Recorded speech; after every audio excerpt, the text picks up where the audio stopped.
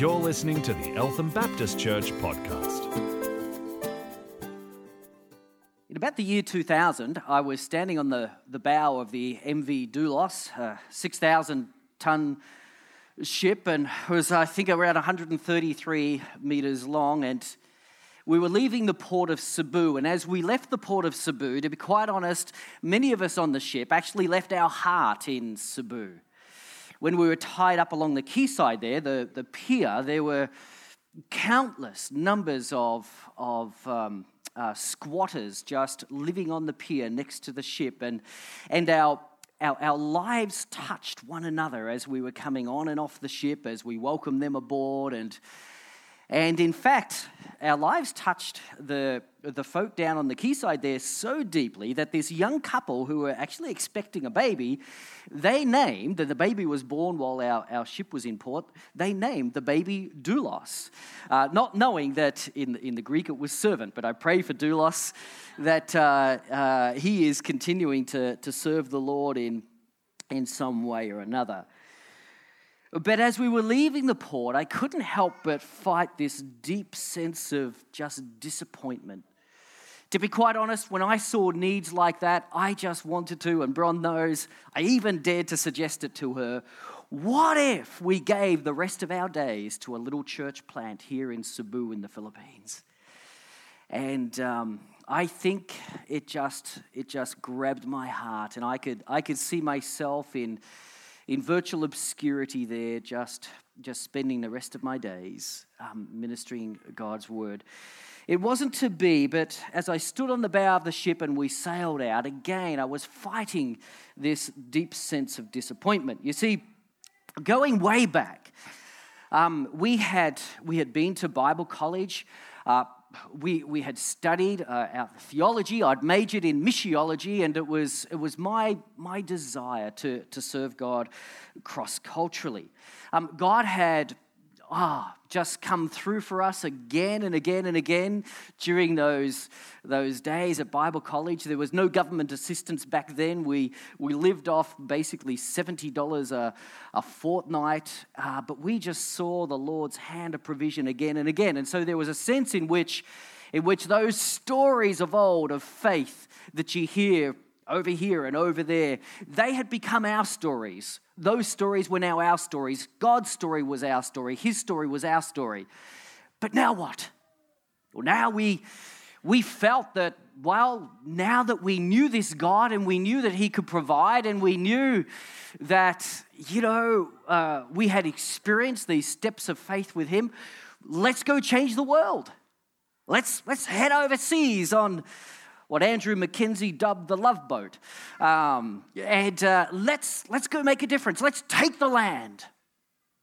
And now I was on the bow of the ship thinking how different all of this was to what we had hoped to do. Having majored in missiology, now I felt like we were in some strange school. In fact, actually, that was the idea.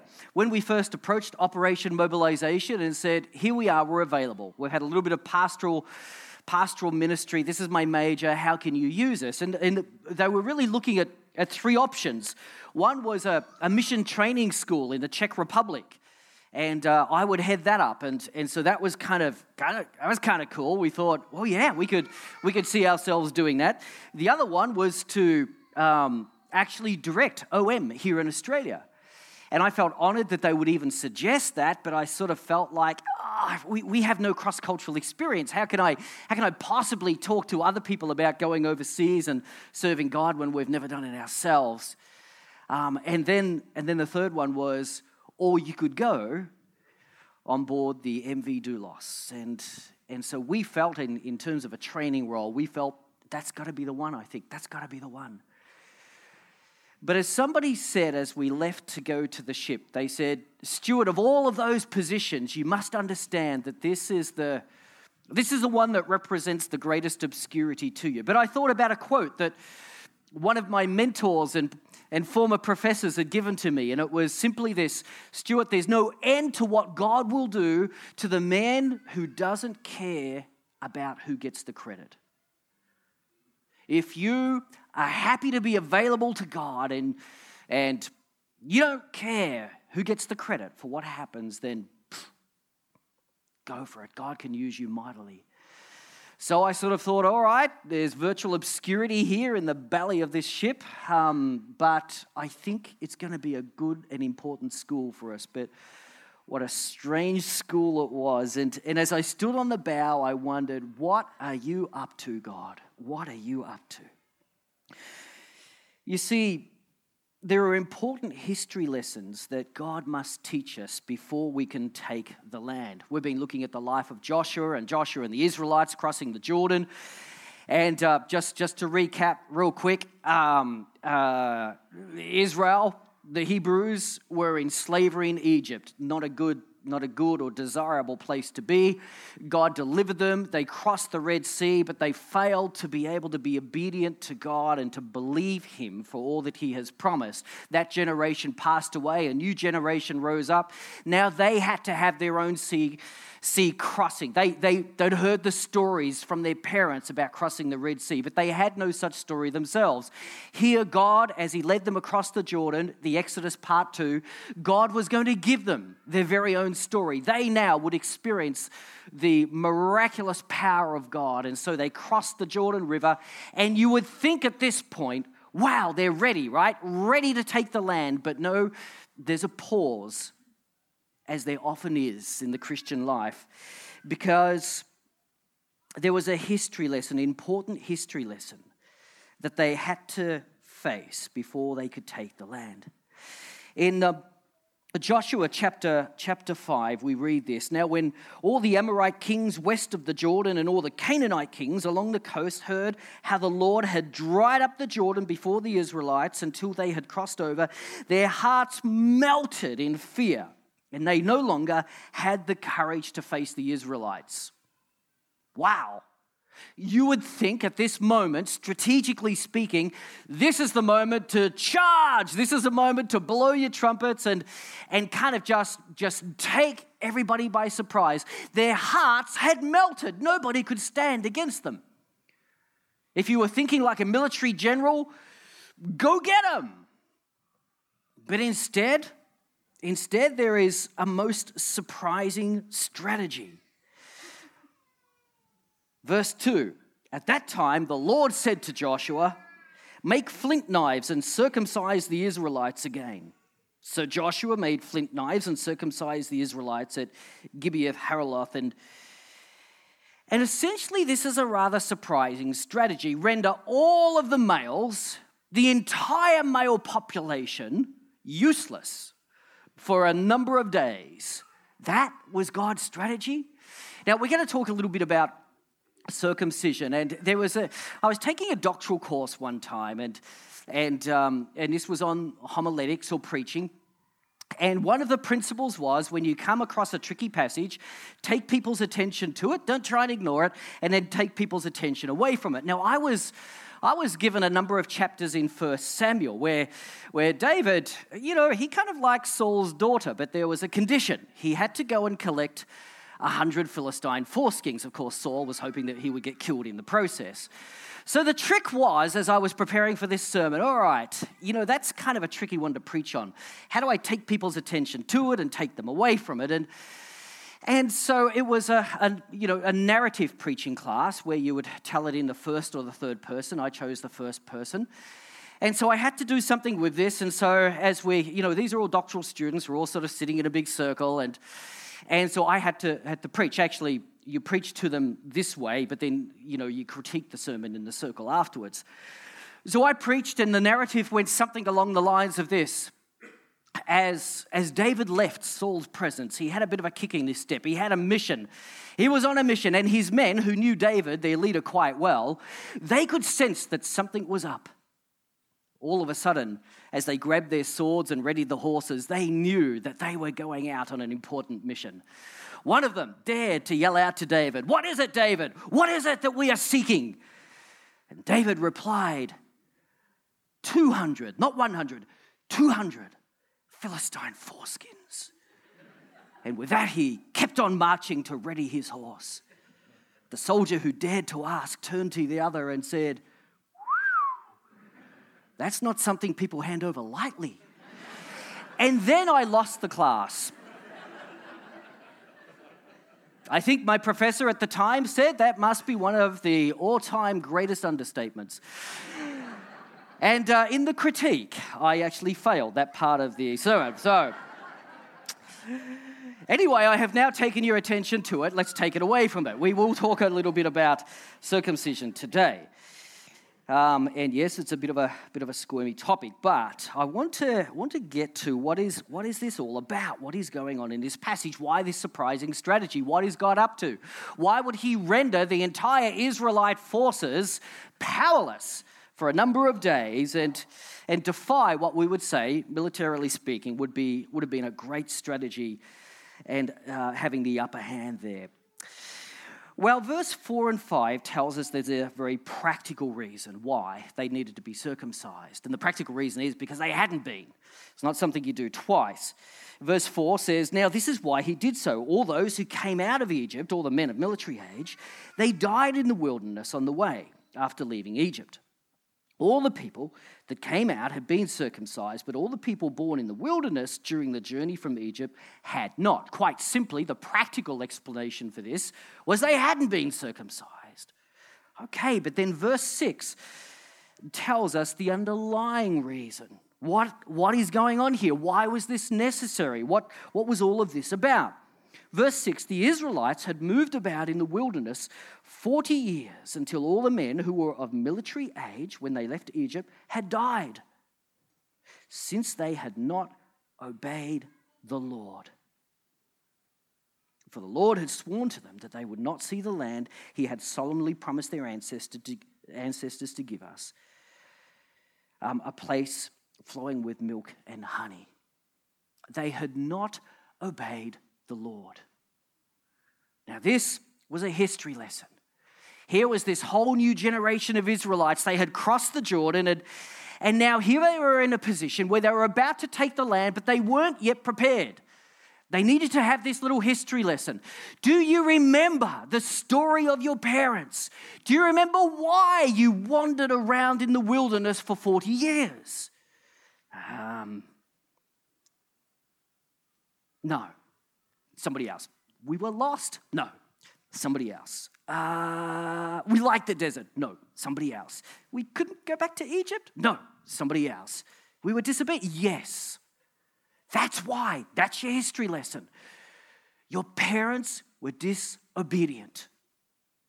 They disobeyed God, and because they disobeyed God, they could not proceed. They could not take this land.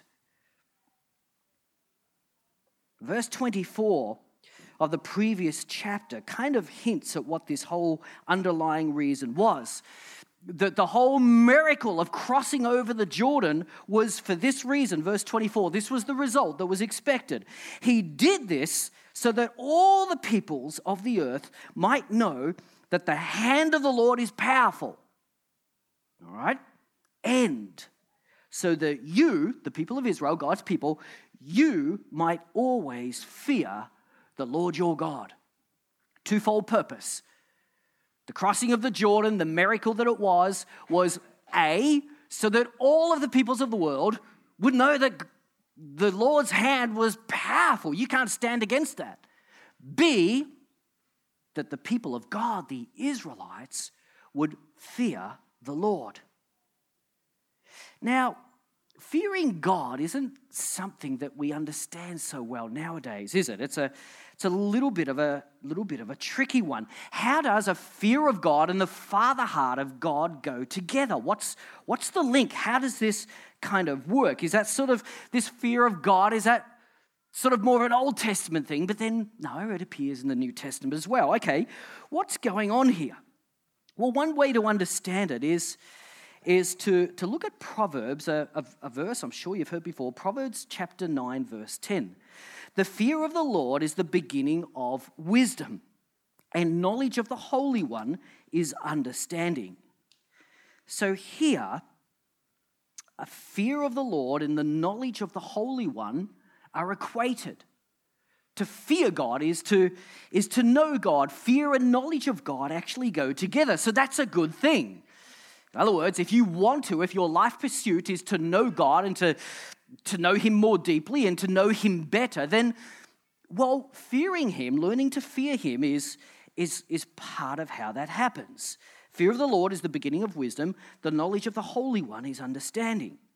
As knowledge is to understanding, so fear is to wisdom. Maybe I can use this illustration to help you. You know a little bit. One of our favourite little getaway spots is on the 90 Mile Beach in Gippsland, Sea Spray. Now, Sea Spray is a wicked beach. It can be very, very enjoyable. But whenever we take a guest there, we stand up on the dunes, and the first thing we do is we don't run down to the water. We stand up on the dunes and we survey the water. And I will tell stories of how last summer a helicopter rescue had to take somebody. And you know, it's not every year, but there have been deaths there. I will tell those stories about this water. I will put fear into our guests that we are about to take down into the water. Now, I've got a purpose behind that. The same word in Hebrew for wisdom is skill. Before they can develop the skill set that you need to be able to enjoy Sea Spray Beach, before you can have that skill set, firstly, you need just a little bit of fear in you, a little bit of fearful respect. You need to understand the water. So we look up there and then I point out how entirely different the water is to the beach and the movements, and we'll study. We'll look for where there's going to be a little bit of a rip, and we'll talk about, you know, how that happens and where there's a bit of a gully and the first breakers and the second breakers, and we'll just study the water. Okay, so now can you see that movement of water there? That's what's happening. So we will study it. An understanding of the Holy One, or a knowledge of the Holy One, is the beginning of understanding. In other words, if you want to develop the skill set that will enable you to enjoy the beach at Sea Spray, you need a bit of fearful respect first. If you want to understand how it is that you can get the most out of the water and body surf and just enjoy those amazing waves, then firstly, you need a little bit of knowledge or understanding of what's happening out there. Well, the same, it seems, is with God. We need to have a fearful respect and awe of God. We need to have a reverence of him if we are to know him. This is not actually at any way in odds with having a relationship with him, an intimate relationship as a father whatsoever. I think in this thing, this fear of God is somewhat lost today. It seems to me today that there is very little fear of the Lord. We've confused love with sentimentalism, which is full of feeling but lacks real grit. We've confused grace with tolerance, where every light is green and our morality is in gridlock. We've confused commands with suggestions, because at the end of the day, it's your truth. We've confused God's law with civil law, which is easily contested and open to all manner of interpretation.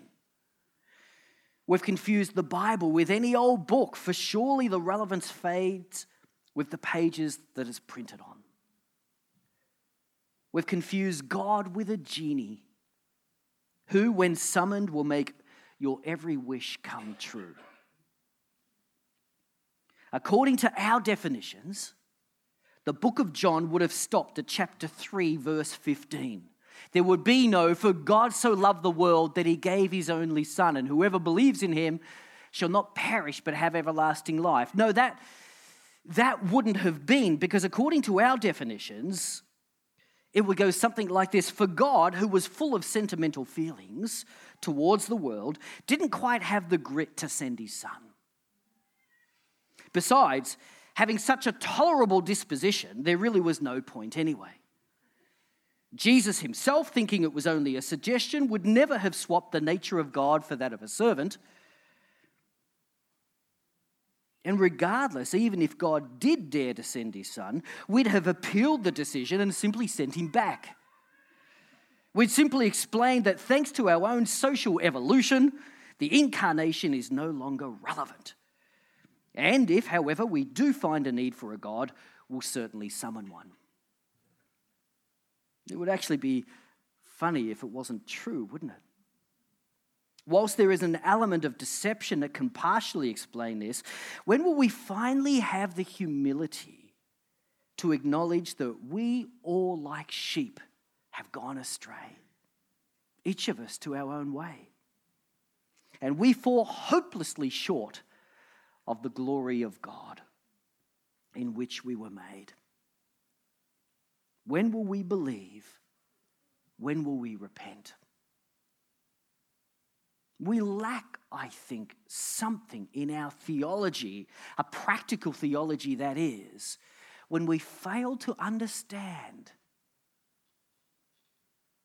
there is such a thing as a healthy fear of God. He should be, he ought to be revered.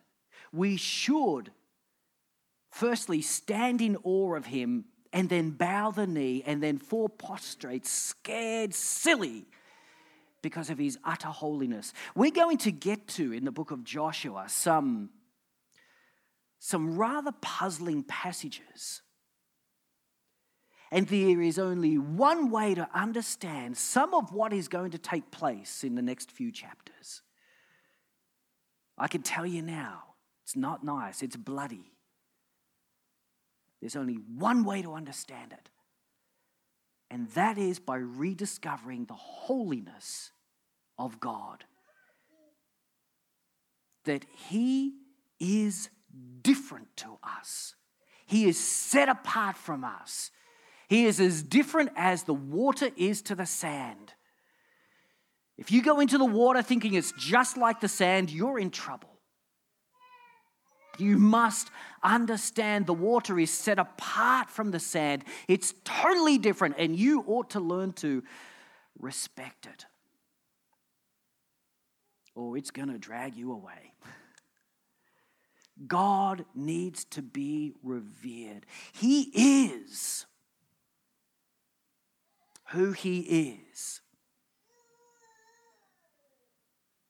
And like the mystics of old, we do well to embrace that which we don't understand and not elevate ourselves above God's word, his revelation.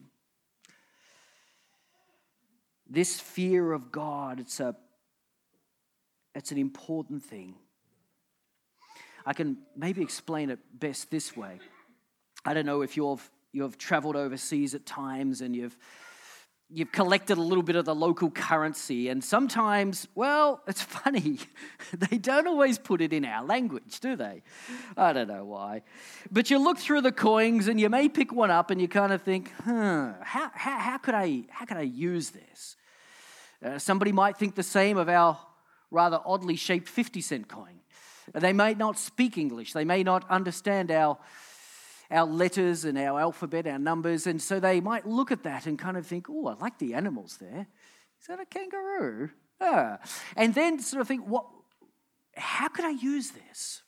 Well, you could kind of use it to exchange it for other things, 50 cents worth of other things, in fact. But how would you know that? How would you know where you could possibly so exchange things? Well, you would turn it around. You'd look at the head of state. You would look at the authority on it. And once you can identify who authorizes this, you know then, don't you, how you can use it. In this case, it's Queen Elizabeth II, and that little colony called Australia. Well, this will allow you to exchange goods and services up to the value of 50 cents. That actually won't get you anything, will it? No, but anyway, collect a few, and there you go. In other words, the who determines the how. When we live who you live for determines how you live. A previous generation had lost a fear of God. And the result, they disobeyed. What did they fear? Why, they feared the enemies that surrounded them. They feared starvation. They feared themselves. They feared each other. They feared many things. There was lots of fear, no shortage of fear. They feared lots of things, and that determined how they lived. The one person they didn't properly fear was God.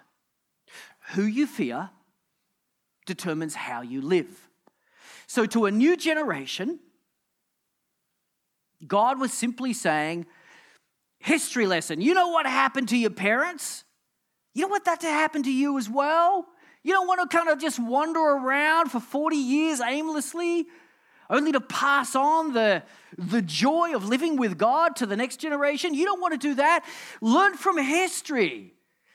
They forgot to fear me. They feared everything else, but they didn't fear me. Now, don't do the same. Here's your opportunity. You can choose. If you fear me, if you obey me, it will go well for you and we can take this land. But it starts with having an awe, a reverence, an understanding of the Holy One. You must know me, because who you live for will determine how you live. Who do you live for? John Smith used to say, we love to think in our sophisticated society that all of us with our evolved minds walk around life looking for the most satisfactory ideology, the one that makes the most sense to us. It might be atheism, it might be Christianity, it might be Islam. We find that ideology that makes the most sense, and then we live according to it. We say, that makes sense. Now I will have an integrated life. I will behave according to what I believe. We'd love to think that, not true. John used to say, and I remember picking this up in the early days and pondering this much, and ever since having applied it, I think it's true, it's true, it's true. No, this is how it works. We, and I would say to a large extent, us Christians as well, we so often look for a lifestyle that appeals to us, and maybe that's a Christian lifestyle. We look for a lifestyle that appeals to us, and then we find a belief system to back it up. We'd love to think that we all live lives of absolute integrity, living out our belief system. Rubbish. We just find the way we want to live, and then we back it up with a belief system. We'll find one. Oh, yeah.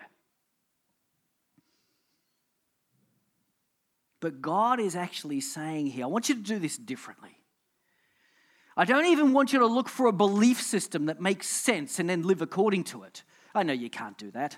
You're always prone to finding a lifestyle that suits you and then backing it up with your own belief system. I know that. That's humanity. That's the fall. So God says, here's a different way. And the only way forward, actually, in this matter. Find me. Live for me. Decide in your heart that I will be God, I will be Lord. You will give me your all. Trust me. Step out in faith. Follow me. Give your life to me. And I will give you the life you always wanted. Choose me. Who we live for determines how we live. And so this was the choice for the Israelites. This was it. This was their moment. Who will you live for? Who are you really afraid of? Who will you serve this day?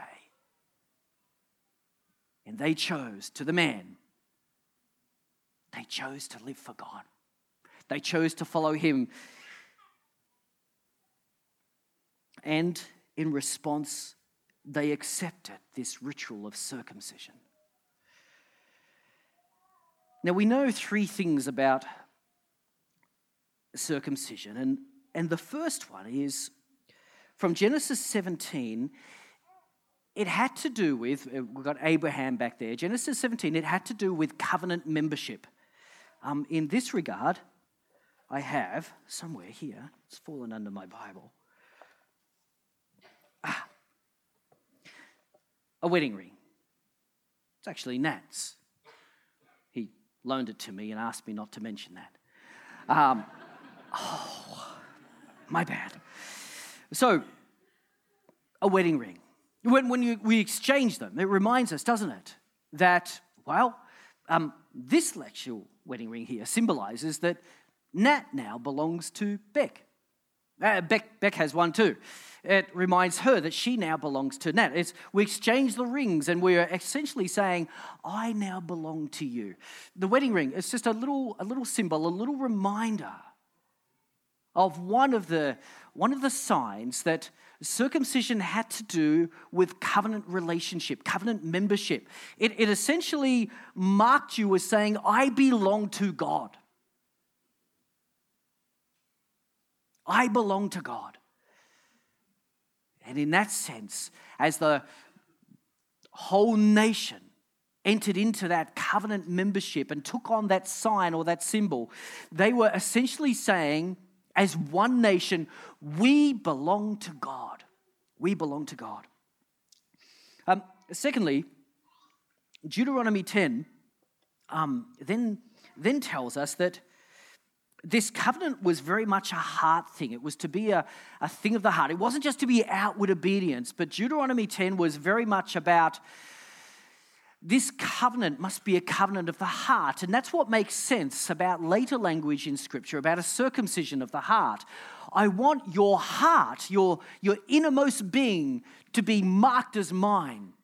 In other words, the nation was saying, I belong to you, or we belong to you, our hearts belong to you.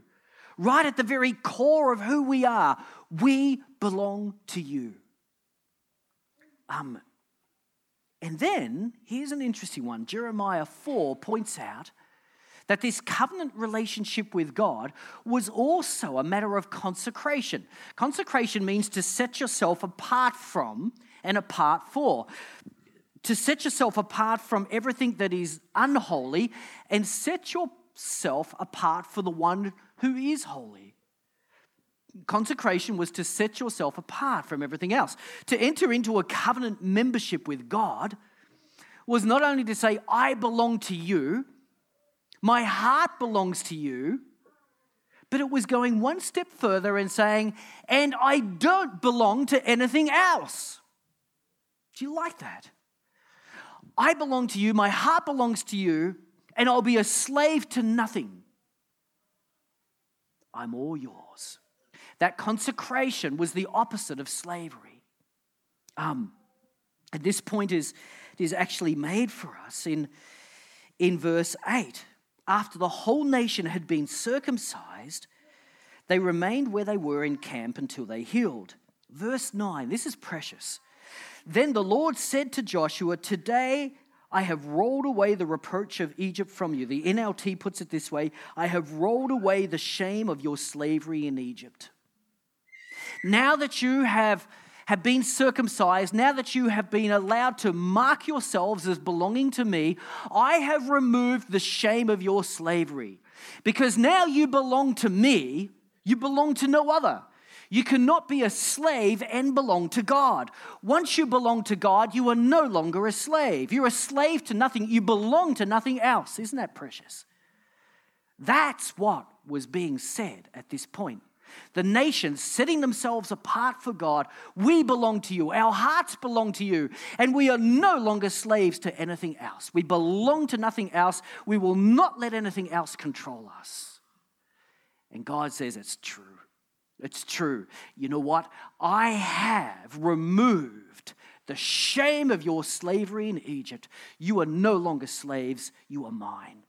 To belong to God is to shun the shackles of slavery. Actually, I did have a symbol for that. You would have thought in this church there'd be no shortage of handcuffs, wouldn't you? But apparently everyone left them at work. But Milton did supply me with a little thing that they use, which is a little bit more portable. But if you're ever in the city, actually, you see Milton and you're being naughty, these would very, very quickly shackle you. we are no longer a slave to anyone or anything when we are in covenant relationship with God. It's a beautiful picture and a beautiful promise. When you belong to God, you can be a slave to nothing.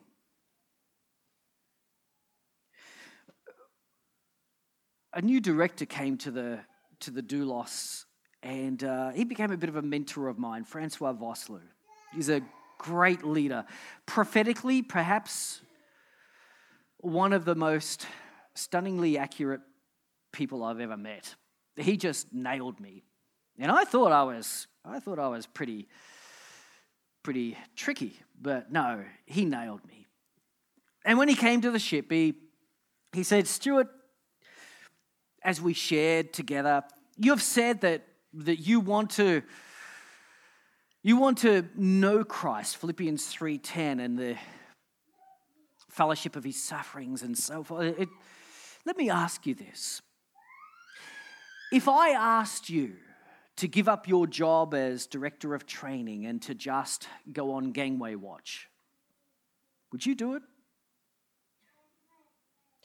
And I didn't know him well enough to know whether this was kind of a hypothetical question or whether it was a real question.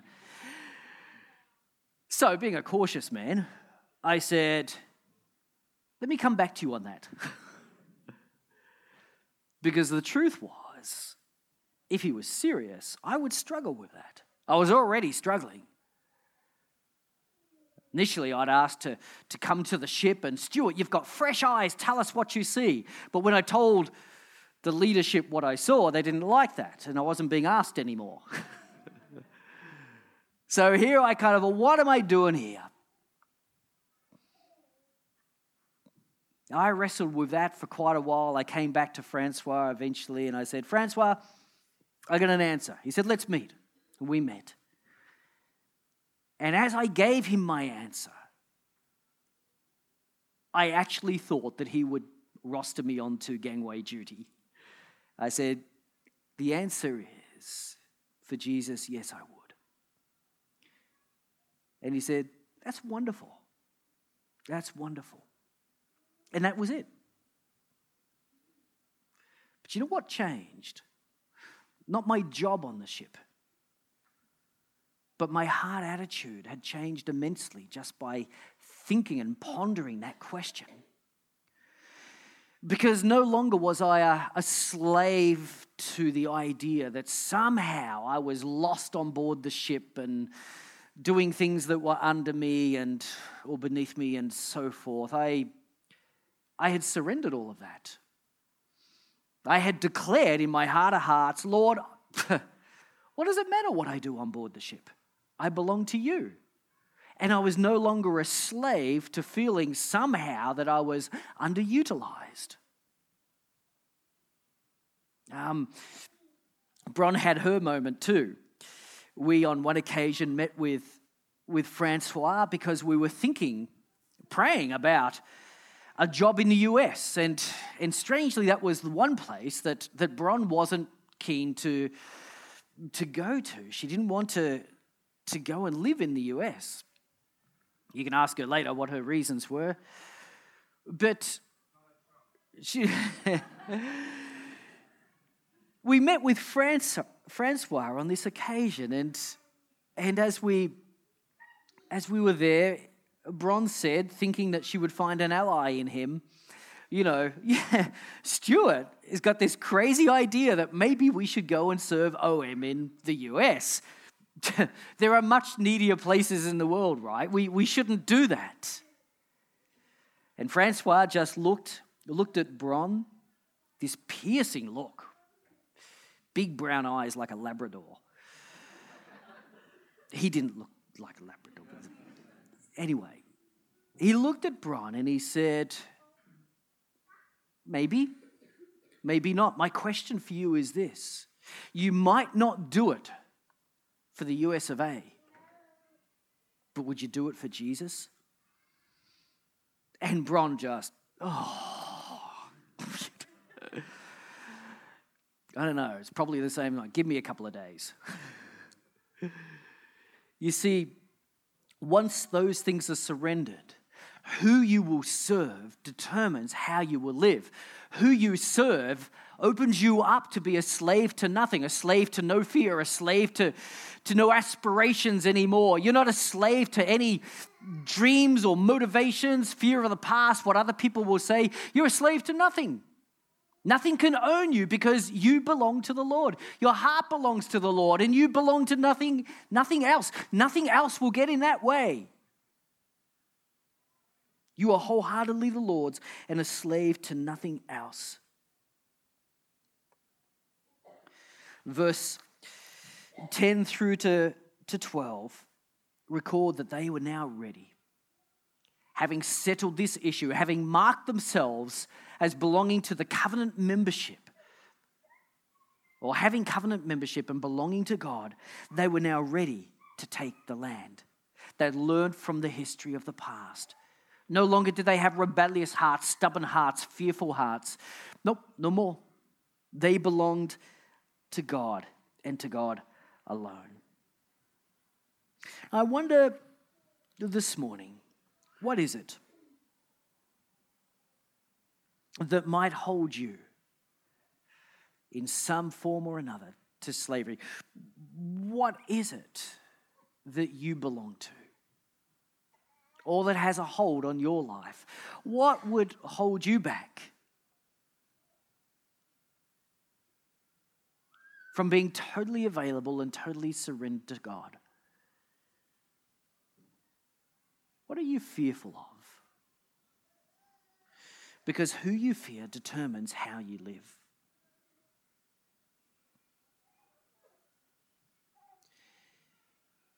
And I wonder if you'd like to close your eyes as we come to this time of response. This passage goes on to talk about how the Israelites celebrated the Passover once more. God's provision was evident, the manna stopped, and from now on, verse 12, they ate the produce of Canaan. They were ready. They had the first fruits of this promised land. They were ready to take the land. They ate the produce of Canaan. And it was good produce. The manna stopped. They were no longer reliant upon it. God wants you to have all of the first fruits of all that He has promised you. But He will not do it until you are totally surrendered to Him. He cannot do it until you are totally surrendered to Him. We must go to this school. We must understand the importance of obedience. We must come to a place where we fear God alone. For fear of God is freedom from slavery. Let me say that again. Fear of God is freedom from slavery. We must get this matter correct. And when we do, the produce of the land is yours for the taking. Everything that God desires for you, everything that He wants, everything that He longs for you to have, it's yours for the taking.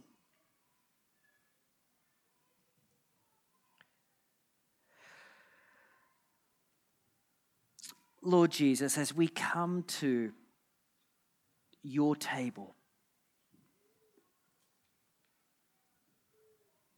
we can see two symbols which represent the obedience of your Son, Jesus, who was fully surrendered to you and to your purposes. We will shortly hold the cup, which symbolizes His blood, which was shed on our behalf. It cleanses us from all of our sins. And if we are in any doubt, we need only to remember that as we agree with you that our sins are wrong, that is confession, based on your character, you are faithful and you are just. You will forgive us our sins and cleanse us from all unrighteousness. And we will hold the bread, which symbolizes your body, which was broken for us. At the cross, you were broken and you died. At the cross, we also died. For when we are in you, there is no more of us. We are now free to live the lives for which we were made and which we were chosen. In Christ, we belong to you and we are slaves to nothing. There is freedom to choose the Christ life. We have been crucified with Christ. It's no longer we who lives, but Christ who lives within us. The life we live in the body, we live by faith in the Son of God who loved us and gave himself for us. This is what we celebrate. Fellowship with the Father, freedom from the past, hope for the future. Thank you, Jesus. You've been listening to the Eltham Baptist Church podcast. If you'd like to hear more or simply pay us a visit, go to www.elthambaptist.com.au.